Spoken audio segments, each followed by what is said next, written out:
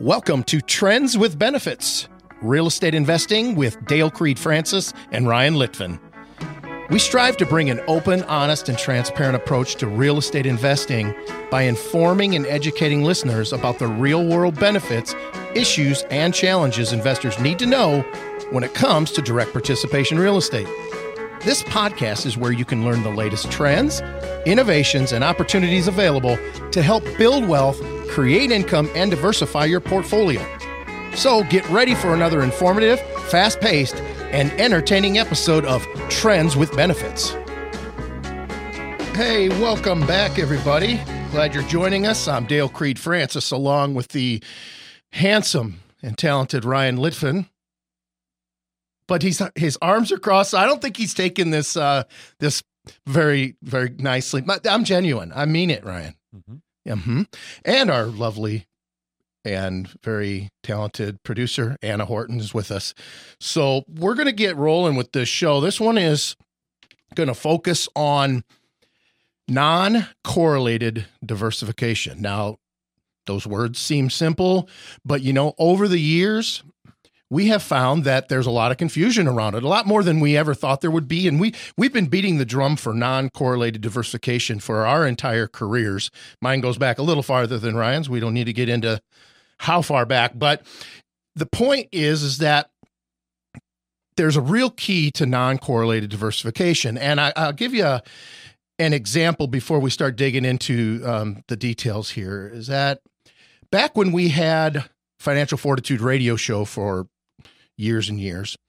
Ryan, I want to say, see if you remember this. I want to say in about 2011, because we were talking about non-correlated diversification then. We've always been talking about it. He said, I just don't understand why you would want it to be non-correlated. I would think you would want your investments to be correlated. And what we understood was that it's because he was all in stocks and they were doing well. And he was thinking, why wouldn't you want everything to be doing well? Why wouldn't you want everything to be going up? Well, that's great when everything is going up. So then I think it was about in 2012 when there was some really rough stock periods there. And he came to us and said, now I get it. Now I get it. You don't want everything to move the same and move together. And so that was kind of a breakthrough moment for him, which was good to see. But we found that it occurs with others as well. And so we're going to talk specifically about that, how you achieve it, what the differences are, paper assets versus hard assets, and so on. But for one thing, history has shown that the vast majority of millionaires either made or retained their wealth by investing in real estate. Okay, so most people understand, or they certainly recognize they should invest in real estate, but how to invest in the asset class has become the long-term challenge for people, because Wall Street has led people to believe that buying shares in real estate investment trusts, or REITs as they're called, is owning real estate, and it's simply not. Those are paper assets, but real estate is a hard asset. So what's missing? What are people missing sometimes? Well, first and foremost, investors must understand the difference between owning real estate, owning actual real estate, and owning shares in a REIT or a mutual fund, or they'll never really understand the importance of this. So direct participation real estate, or DPRE, may really hold the answer for you. So you look at paper assets like shares in REITs or real estate mutual funds, they tend to have dangerously high correlation with the overall stock market. Well, that seems all great, again, if stocks are just going up. But now we just experienced January, which was historically the worst month in history of the stock markets. January was the worst month in history of the stock market. So right now, it seems like a great time to be talking about non-correlation and the difference and how you achieve it, because when you have all of your investments moving together, that's, even if they're in different things, that's not diversification. So to diversify, your investments have to move independent of one another. So why do the vast majority of accredited investors utilize direct investing in real estate? Well, for one, it's an actual hard asset, which is non-correlated to other investments like stocks and bonds. So DPRE can potentially solve that lack of diversification issue, or the quote unquote, don't put all your eggs in one basket adage. But there are many other powerful reasons as well, like building wealth, creating income, and gaining tax advantages, to name a few. While virtually any commercial property can serve as a DPRE investment, demographic and economic trends favor the growth and income potential of senior living communities and multifamily apartment buildings as the quote-unquote sweet spot for DPRE. Now, before we talk specifics about how to do that with your investments, we have a booklet called the EBI. It's an evidence-based investing booklet called Trends with Benefits. I would encourage you to go to vincentre.com and request that. No charge. It's about 10 pages long. It's all about statistics, demographic trends, and it's not a marketing piece. It's really to show where these trends are heading, where they came from, where they began. So, Ryan, let's start in the non-correlated diversification piece by talking about what exactly does that mean? Expand on that a little more than just investments moving independent of each other.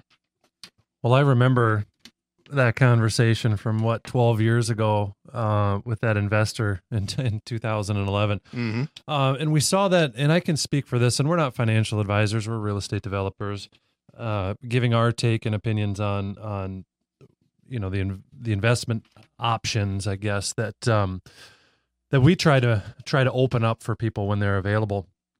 I've had this conversation with a lot, and I would say, a lot of your kind of more experienced, sophisticated investors in the real estate space, I've found personally, do understand that.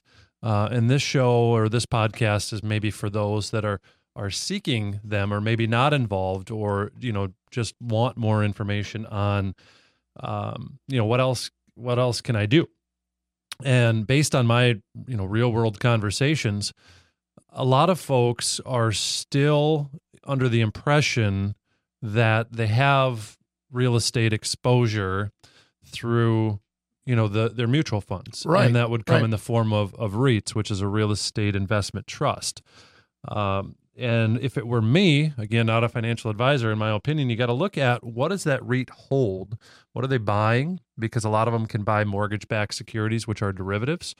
Many of them can invest in property management companies and other things that are not hard asset related. They can even be a real estate brokerage firm.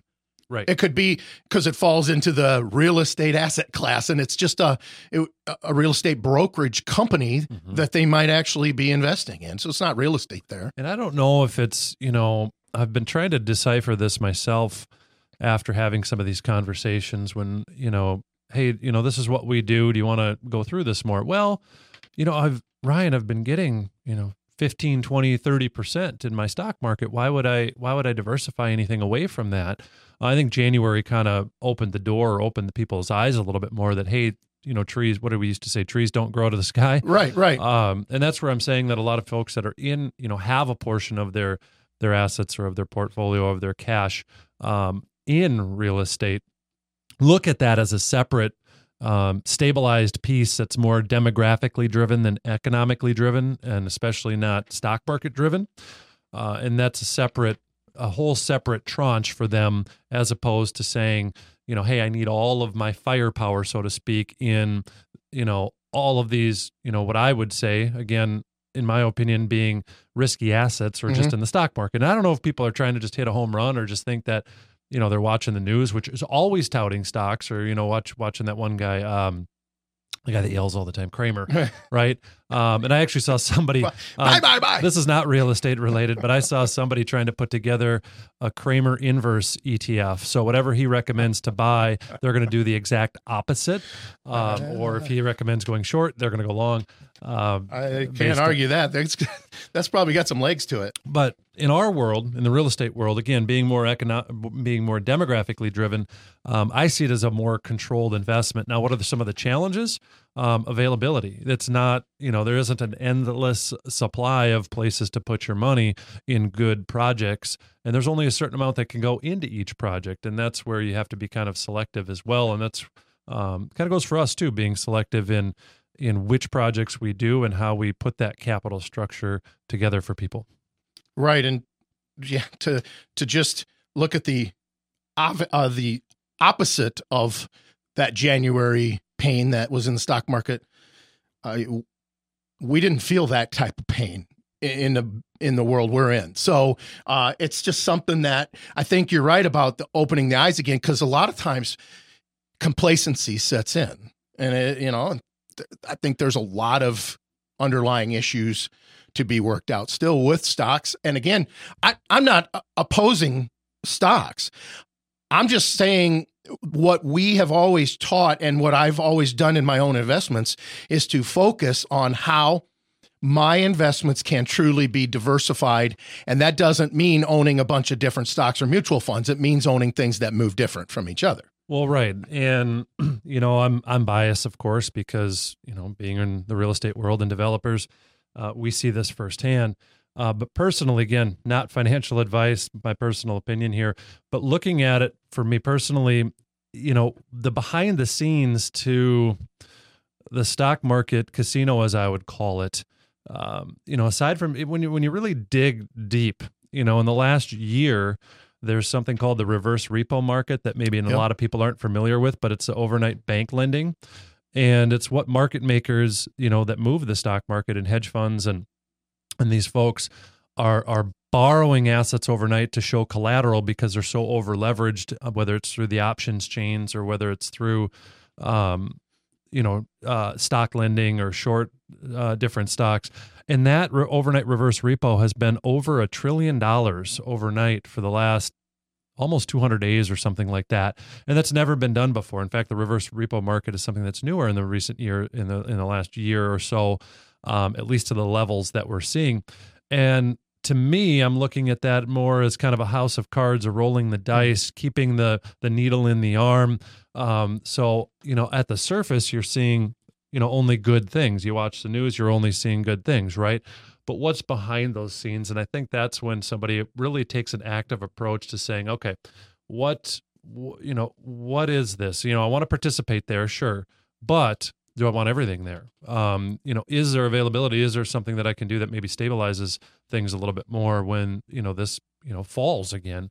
And again, biased because we're real estate developers and I really like the projects and real estate areas that we're in.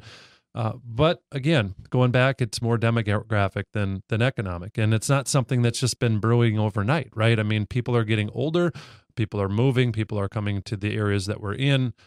This is all data driven and looking at, all right, where's the data over the last 10 to 20 years? What's been building and kind of trying to get ahead of that curve.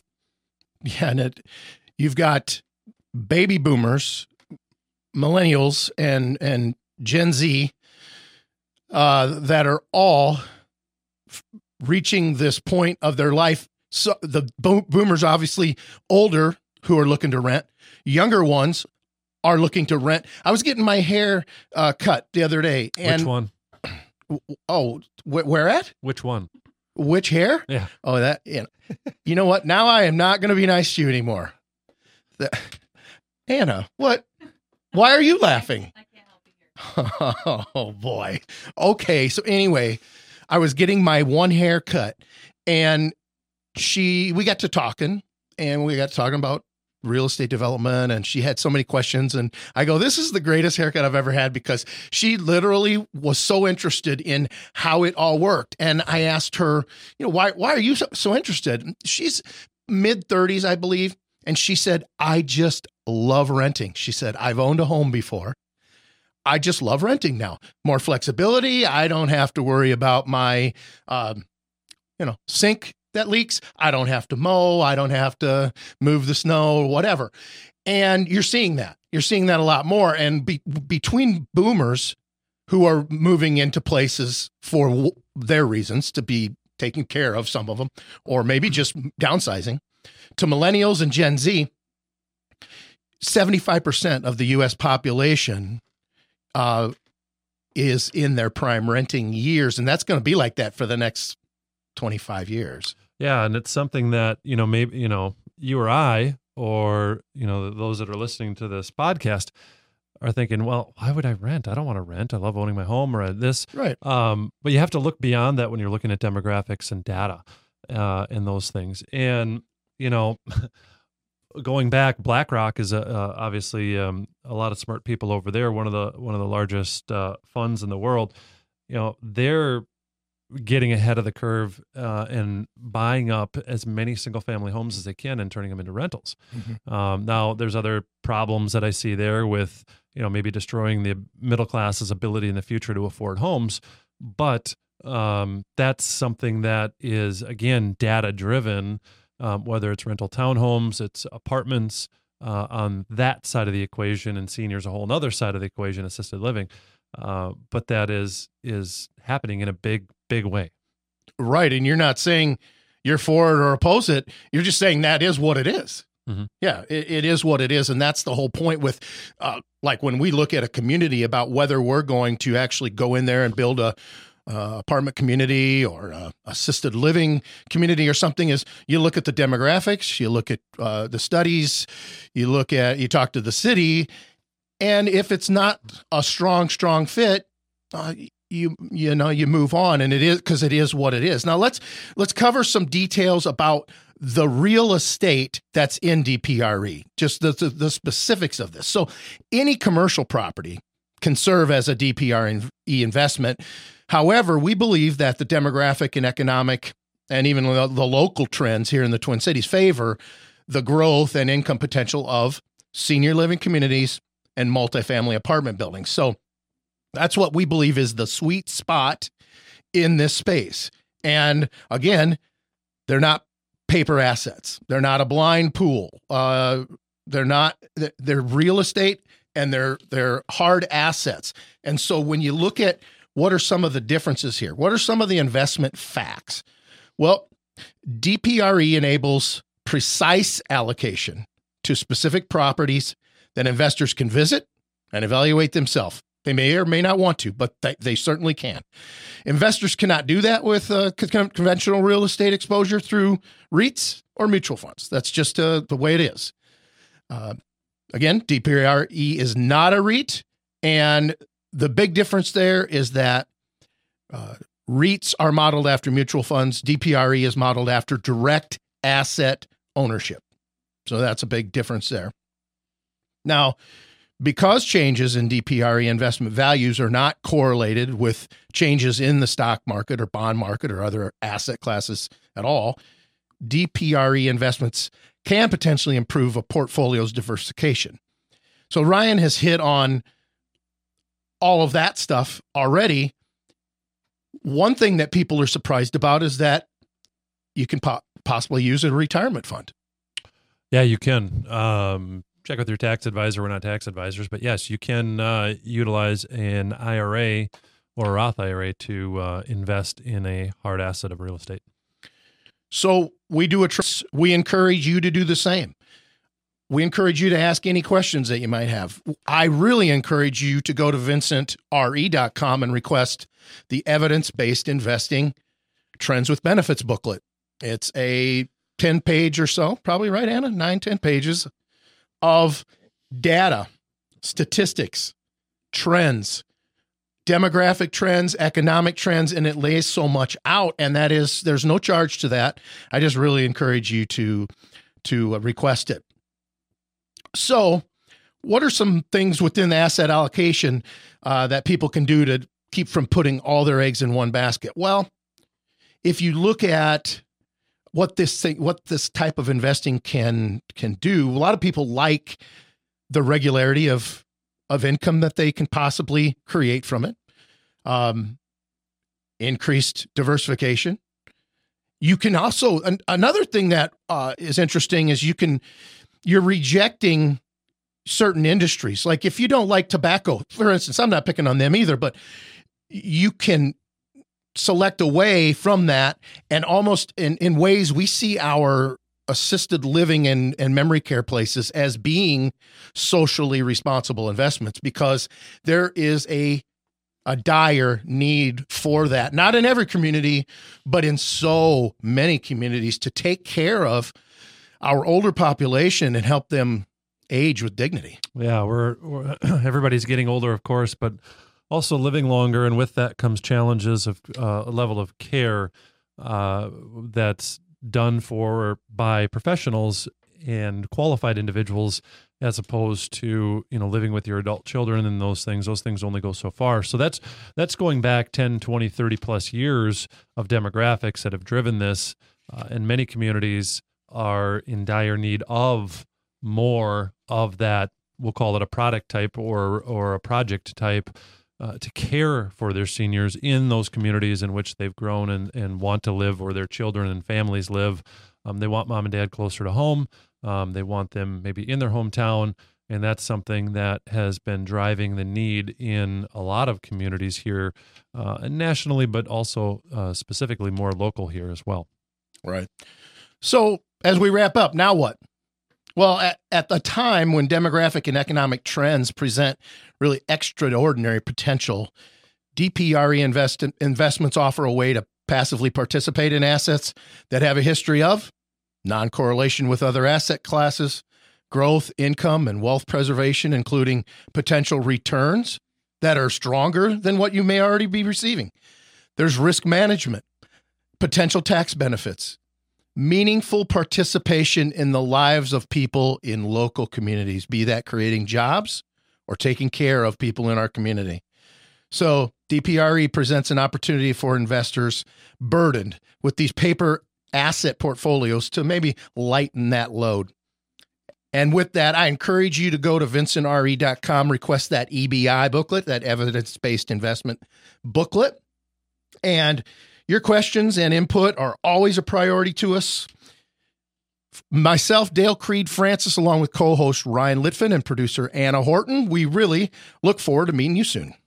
Learn more about Vincent Companies and the Trends with Benefits podcast at VincentRE.com or TrendsWithBenefitsPodcast.com. You can also give us a call at 612-424-8650 or submit questions at info@VincentRE.com. And we really look forward to meeting you soon.